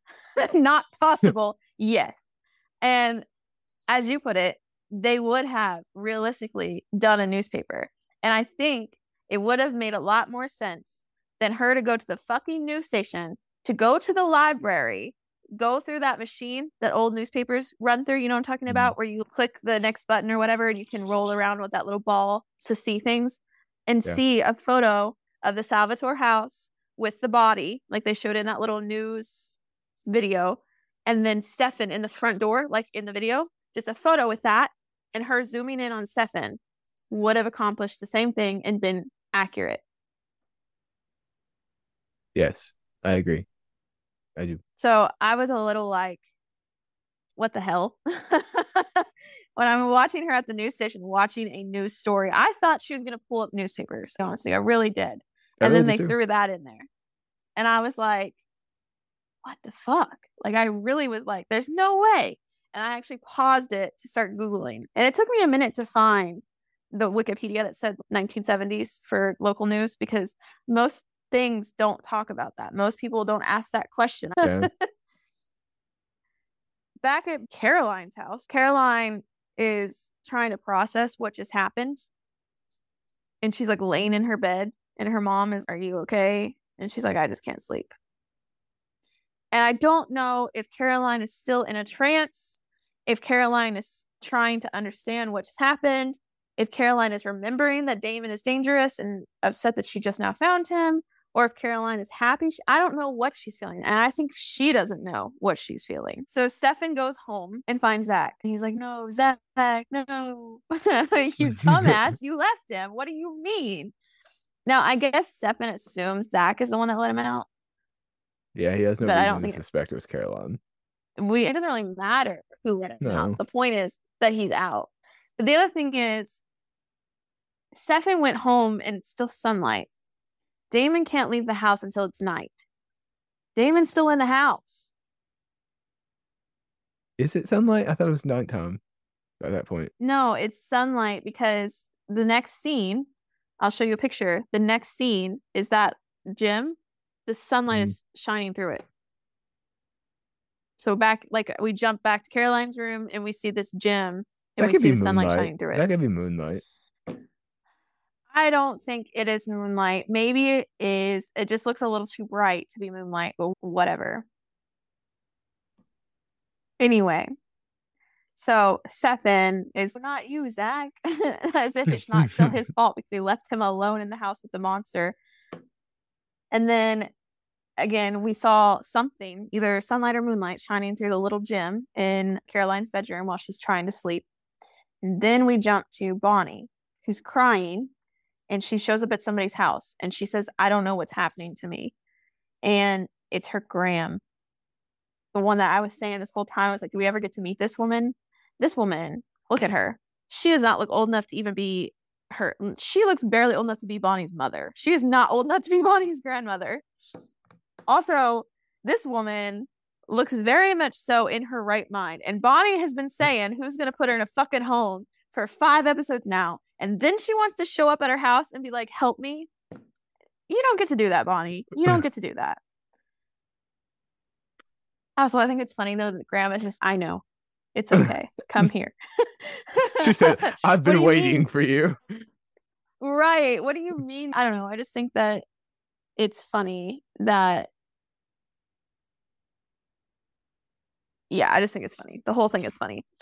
And again, I say all that, and I tell you, Bonnie's probably still my favorite character, but she still has her flaws. So at Elena's house, I don't like calling it Elena's house, by the way. What is Elena's last name? Gilbert.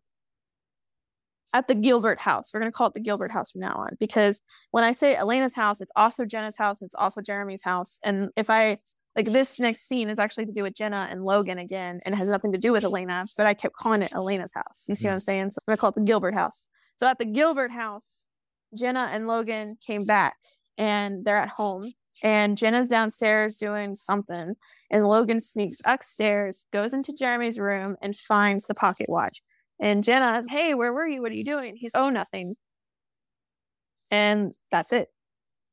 My question is, how long did it take him to find that pocket watch? Like, how many rooms did he go through? He knew, and then he got lucky. No, he knew it was Jeremy. He knew Jeremy would have it because he says to the sheriff or the mayor's wife or someone in that meeting, it's passed down from father to son. Start with Jeremy, or like I'll focus on Jeremy or something like that. That's true. And right at the end of that is when Jeremy is like, hey, what are you doing in my room? And Jeremy is, I think he just questions him once and it cuts, because then he's, oh, I was looking for the bathroom. And that's it. Yeah. When we then see that Elena is back also at the Gilbert house, which we don't know when she got back. So she's also at the Gilbert house. And she's starting to piece things together. She's starting to have flashback memories of the rabies, the blood, his hand magically healing, the Salvatore brothers thing, like the little paper she saw of the original Salvatore brothers flashes up. Like, all these things are starting to flash in her mind. And she's giving this monologue of listening to music, but also trying to understand what's happening. She's also remembering Caroline's bite. She's remembering what happened to Vicky in the forest. And she's remembering the one time she was talking to Matt, and he's like, Vicky said it was a vampire. Why does she believe from here he's a vampire? What? I'm sorry, Drew, but for me, if I had a boyfriend who was behaving very strange and all these things were happening, I don't think I would be like, oh, Well, someone one time said vampire, so that is what he is. I feel like it's the bodies drained from blood detail that does it. Because you have all that popped up in that montage too of when they're reporting or they're talking about the bodies being drained of blood. That I feel like is the key thing. That's a very odd thing to happen. Like you just don't hear about that happening at all. The fact that they're drained from blood. That is, I feel like, the linchpin in the whole theory. If the bodies weren't there and drained from blood, I think it would be much less of a take much more of a jump for her to get to that point. But I really like just in thinking about all the different pieces, I feel like that's the one that like is the most unlikely thing to happen like in the real world. Not unlikely because I'm sure there's some serial killer out there that does it, but Yeah, I was has about to done it. say, have you never heard of serial Yes, killers? but also with marks on the neck, drained of blood, it's the dead bodies that have happened recently, I think, that convince her, or at least lead her to at least get her started down that path, and then you can tell like she's believing it, but she also imagine how much if someone were to go to you today and say, or if like all this were happening, imagine how much it would take for you to believe that it was a vampire. So she doesn't want to believe it yet. That's why she goes doing like, what are you in a second? But because she doesn't want to say it either. I think it doesn't make sense. She needs someone to confirm it, or at least someone to say it, not I confirm it. guess. And yes, I agree at the end. I haven't said that yet, but she does at the very last scene of this entire episode is her showing up at the Salvatore house in the front door right as Stefan's about to walk out the door, trying to find Damon. And she's right there. Jump scare, by the way. And she is, what are you? And that is where it ends. And that is like one of the biggest cliffhangers in this entire show. I definitely wanted to keep going, but I don't know. Oh, also, my question to you in that when I watched it was, what did you think of her acting in that moment of the montage where it's flashing between the memories and to her face when she's realizing it? Did you think she was good or did you think she was bad there in terms of acting? I didn't think about it. Like I didn't notice her acting in that like sequence. The reason I was looking for it, I wrote down that it was pretty good. I was like, well, that was some good facial acting there that she's got because we harped on it so much in the beginning of when like her emotion was lacking when she was talking about like her parents dying or anything like that. Her emotion was gone. And in this moment, like you could literally read it all in her face. Like she's believing it. She doesn't want to believe it, but it isn't making sense. So I wrote down to give her points for that one. I was gonna say that since I didn't notice it, I didn't. It didn't take you out of the moment. That it was bad. Yes, yeah. That means it must have been good. It must have been good because she didn't do anything that I was like, oh, it's not real or it's bad. I would agree. I would say it was pretty good then. It wasn't something I noticed. It wasn't something I was like, wow, she did a really good job with that. Yeah. I feel like it's very rare for me to feel like somebody does a good job because if I find it believable, then it's a good job. Thinking you know what I'm saying? Yeah. It's very rare that I'm so in awe of somebody's acting that I'm pulled from the scene to realize how good they did. You know what I'm saying? Most of the time it's an afterthought. Wow, that was really good. And this is separate. This is moving from Elena to Stefan, but you already summed the scene up because I pushed you to. But in that moment where we're shifting back to the Salvatore house and it's the culmination of like he's got to deal with Damon. He breaks out the steak, and I was like, not the steak, because now he's out for like he's okay. This is it. I'm done. And go get the steak. He's like, I'm gonna end this now, and then I know, and that's what I thought that we established earlier. The only way to kill vampires was to burn them. Am I remembering said that? I don't think they've said that it's the only way to burn them. To like burn them specifically. They'll burn in the sun. It was when we were talking about. Caroline was still with Damon. I kept wanting to say Donovan. Caroline was still with Damon, and they were in her bedroom, and they were talking about Twilight and making fun of Twilight. It was last episode, and she said something about he was telling her how vampires are created, and then he said something that also told us how they died. I thought. I don't think so. And I don't think I wrote it down because I think I played the clip instead. Yeah. Let's see. You did definitely play the clip. I can look through my notes. Because I remember playing the clip because I remember being like, oh, that's a good clip. Yeah, it just has the clip on here. It says, at Caroline's. Damon is critiquing Caroline's dress and says it has jaundice or whatever and to wear the blue. And this might be a long clip, but and then I wrote the clip spot to go to. I didn't write anything he said, but I swore we talked about fire or burning or something being what killed vampires. But maybe I'm remembering wrong. So it is the stake through the heart. Yeah, and I'm sure that'll get more details on it next time too. But yes, a stake in the heart is still classic. Does it have to be wood? Yes, I think. I say that because he's got a wooden stake, right? Mm-hmm. And it would make sense if they're like, oh, it has to be a wooden stake from this tree specifically.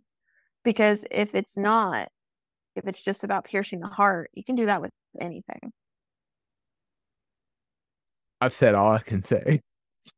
Okay. All right. We did jump over one minor detail. Damon got out of the house, right? Damon shows up at the cemetery that Vicky and her wastoid friends are at. And Vicky is in the truck trying to get something. And she notices a guy with quotes on a guy at the end of the truck that's not doing so good. She's like, buddy, you okay? Which also, Vicky should be so fucked up at this point. She shouldn't be able to feel concerned. But anyway, apparently she has a high tolerance. So she's over here, buddy, you okay? And this random man has come here. And she's okay. What? So she goes over to him as he's, come here, I have something to tell you, come here. And lo and behold, it's Damon, and he fucking bites her again. He bites her again. That trauma, the trauma of being bit twice by the same man, I swear to God. Even now, it's this, the stakes are high. Cute. You didn't appreciate my joke? The stakes are high. No, I don't like that jokes. And Stefan realizes it too. Damon's been starved for almost going on 5 days now. And we talked about what'll happen if we already knew his control was spotty. He had a lot of control because he can decide when to kill someone, when to not. But this man was on the deathbed in terms of vampirism. That does not bode well for Vicky in this instance. Well, that was going to be my next question. Is Vicky going to die? So that's another reason that I wanted to see the next episode as soon as possible, is because one, I want to know what Stefan has to say about what is he, and then two, is Vicky dead? And if she's not dead, are Jeremy and her going to make up? And then even if she's not dead and Jeremy and her do make up, how are they going to explain a second animal attack? Okay. Now, they all said that they caught the animal, allegedly, right? And then on top of that, there was something else. Bonnie. I want to know what's going to happen with Bonnie. I want to hear what Graham is going to say. I want to see Bonnie get to hone in on her powers. I want Bonnie to have more screen time and be less stupid on screen. Because Bonnie has some stupid lines, and I want to see her do better. I don't really care about Aunt Jenna. Aunt Jenna can go fuck off, but I want to see what happens with all of the kids. One last thing I need to critique. All right, so you said that Stefan, I'm not playing around anymore. I'm going to go get the steak, right? Yeah. The man goes and gets the steak out of the basement, potentially somewhere, some back room, and then starts to run through the house. Look at how he's running. Why is he running so slow? He is a vampire. He can run full speed. And he said, let's do a light jog. What? So he does a light jog through the house to the front door where, whoop, jump scare. There's Elena. And she says, what are you? And we cut. Also, bold of her to go and confront him at night. If she is suspecting he's a vampire, then bold. Yes, correct. Except for the fact that she's been with him all this time and he has yet to do anything to her. So she probably is, he's not going to hurt me. But no, I agree. For all you know, he was waiting until you found out, and then he was going to eat you. I don't know. No, you're right. I didn't even think about that. Really. Now you really got me thinking. She is stupid. Elena gives me mixed feelings sometimes. I think I've said that before. But Elena is just, I don't know. She's just Elena. It reminds me of Bella, Kristen Stewart, when she was playing Bella in Twilight. Kristen Stewart was criticized so much for such bad acting in all of the Twilight movies. And some of that was probably because she still was so young and she was getting better at acting, but some of it is probably because the director was like, do it like this. It makes me wonder, what's that actress's name? Nina Dobrev or Dobrev. I don't know how you say that, but it makes me wonder how much Nina is intentionally doing some of these things and how much is like director's choice. You know what I'm saying? Yeah. And I've never seen Nina after this. Does Nina have an acting career still? I think so, but on the low also. But don't look her up. Oh, okay. Because we know that Ian Somerhalder and Paul Wesley have their little bourbon thingy. So they quit acting, it seems like, at least, to go do that. No, they both still do a little bit of acting here and there. They're not really too concerned with it, I should say. Whereas Nina Dobrev, she should be working. Like, that should be where she should be trying to do. It's her passion, right? So I'm going to watch those Hallmark movies so I can watch Mr. Tanner. Yes, we know you need to get your Mr. Tanner fix in. Drew, I have an idea. Okay, so you know how we watch seasonal movies? Since these Hallmark movies are Christmas movies, can we watch one of them for our Christmas movie this year? Perhaps. I need my Mr. Tanner. The whole entire time watching that movie, I'm going to be like, Mr. Tanner. We'll call him Mr. Tanner if we cover it. It will not be whatever character name he has. It will be Mr. Tanner. I wonder if he plays an asshole in all of these too. There is a fall one, Drew. It was called Falling for Vermont. We are missing our opportunity right now. He is a main character. He plays a guy named Jeff. Jeff. Oh, man. Falling for Vermont. We should have watched this instead of Avalon High. Avalon High had a teacher that you found interesting as well. Interesting. He's no Mr. Tanner. Also, he's in this one called A Blue Ridge Mountain Christmas. And might I say, he looks mighty fine in that coat. You've never once been like, ooh, Mr. Tanner. I can't say that I have. Oh my gosh. My final thoughts for this episode is this is definitely where they pull us in. This is where you for sure are hooked. If you're not already, you're definitely hooked by now. It makes me wonder if the next episode is going to fall flat or if they're going to keep the same energy. Because remember, the first episode was pretty good. It caught you. But then I said the second episode was the stupidest thing I've ever seen in my life. It just makes me wonder, is the next episode going to live up to its potential or not? Have to wait and see. Well, I gave you my predictions. I gave you my opinions. I told you about my love of Mr. Tanner again. Actually, you brought that up. And I've talked about basements. I have talked about toilets. And I have even talked about Peter Capaldi. If that's not a Friday Night Rewind, I don't know what is. While Corey goes out and hunts for any last remnants of Mr. Tanner that she can find, this has been your Friday Night Rewind. Cute.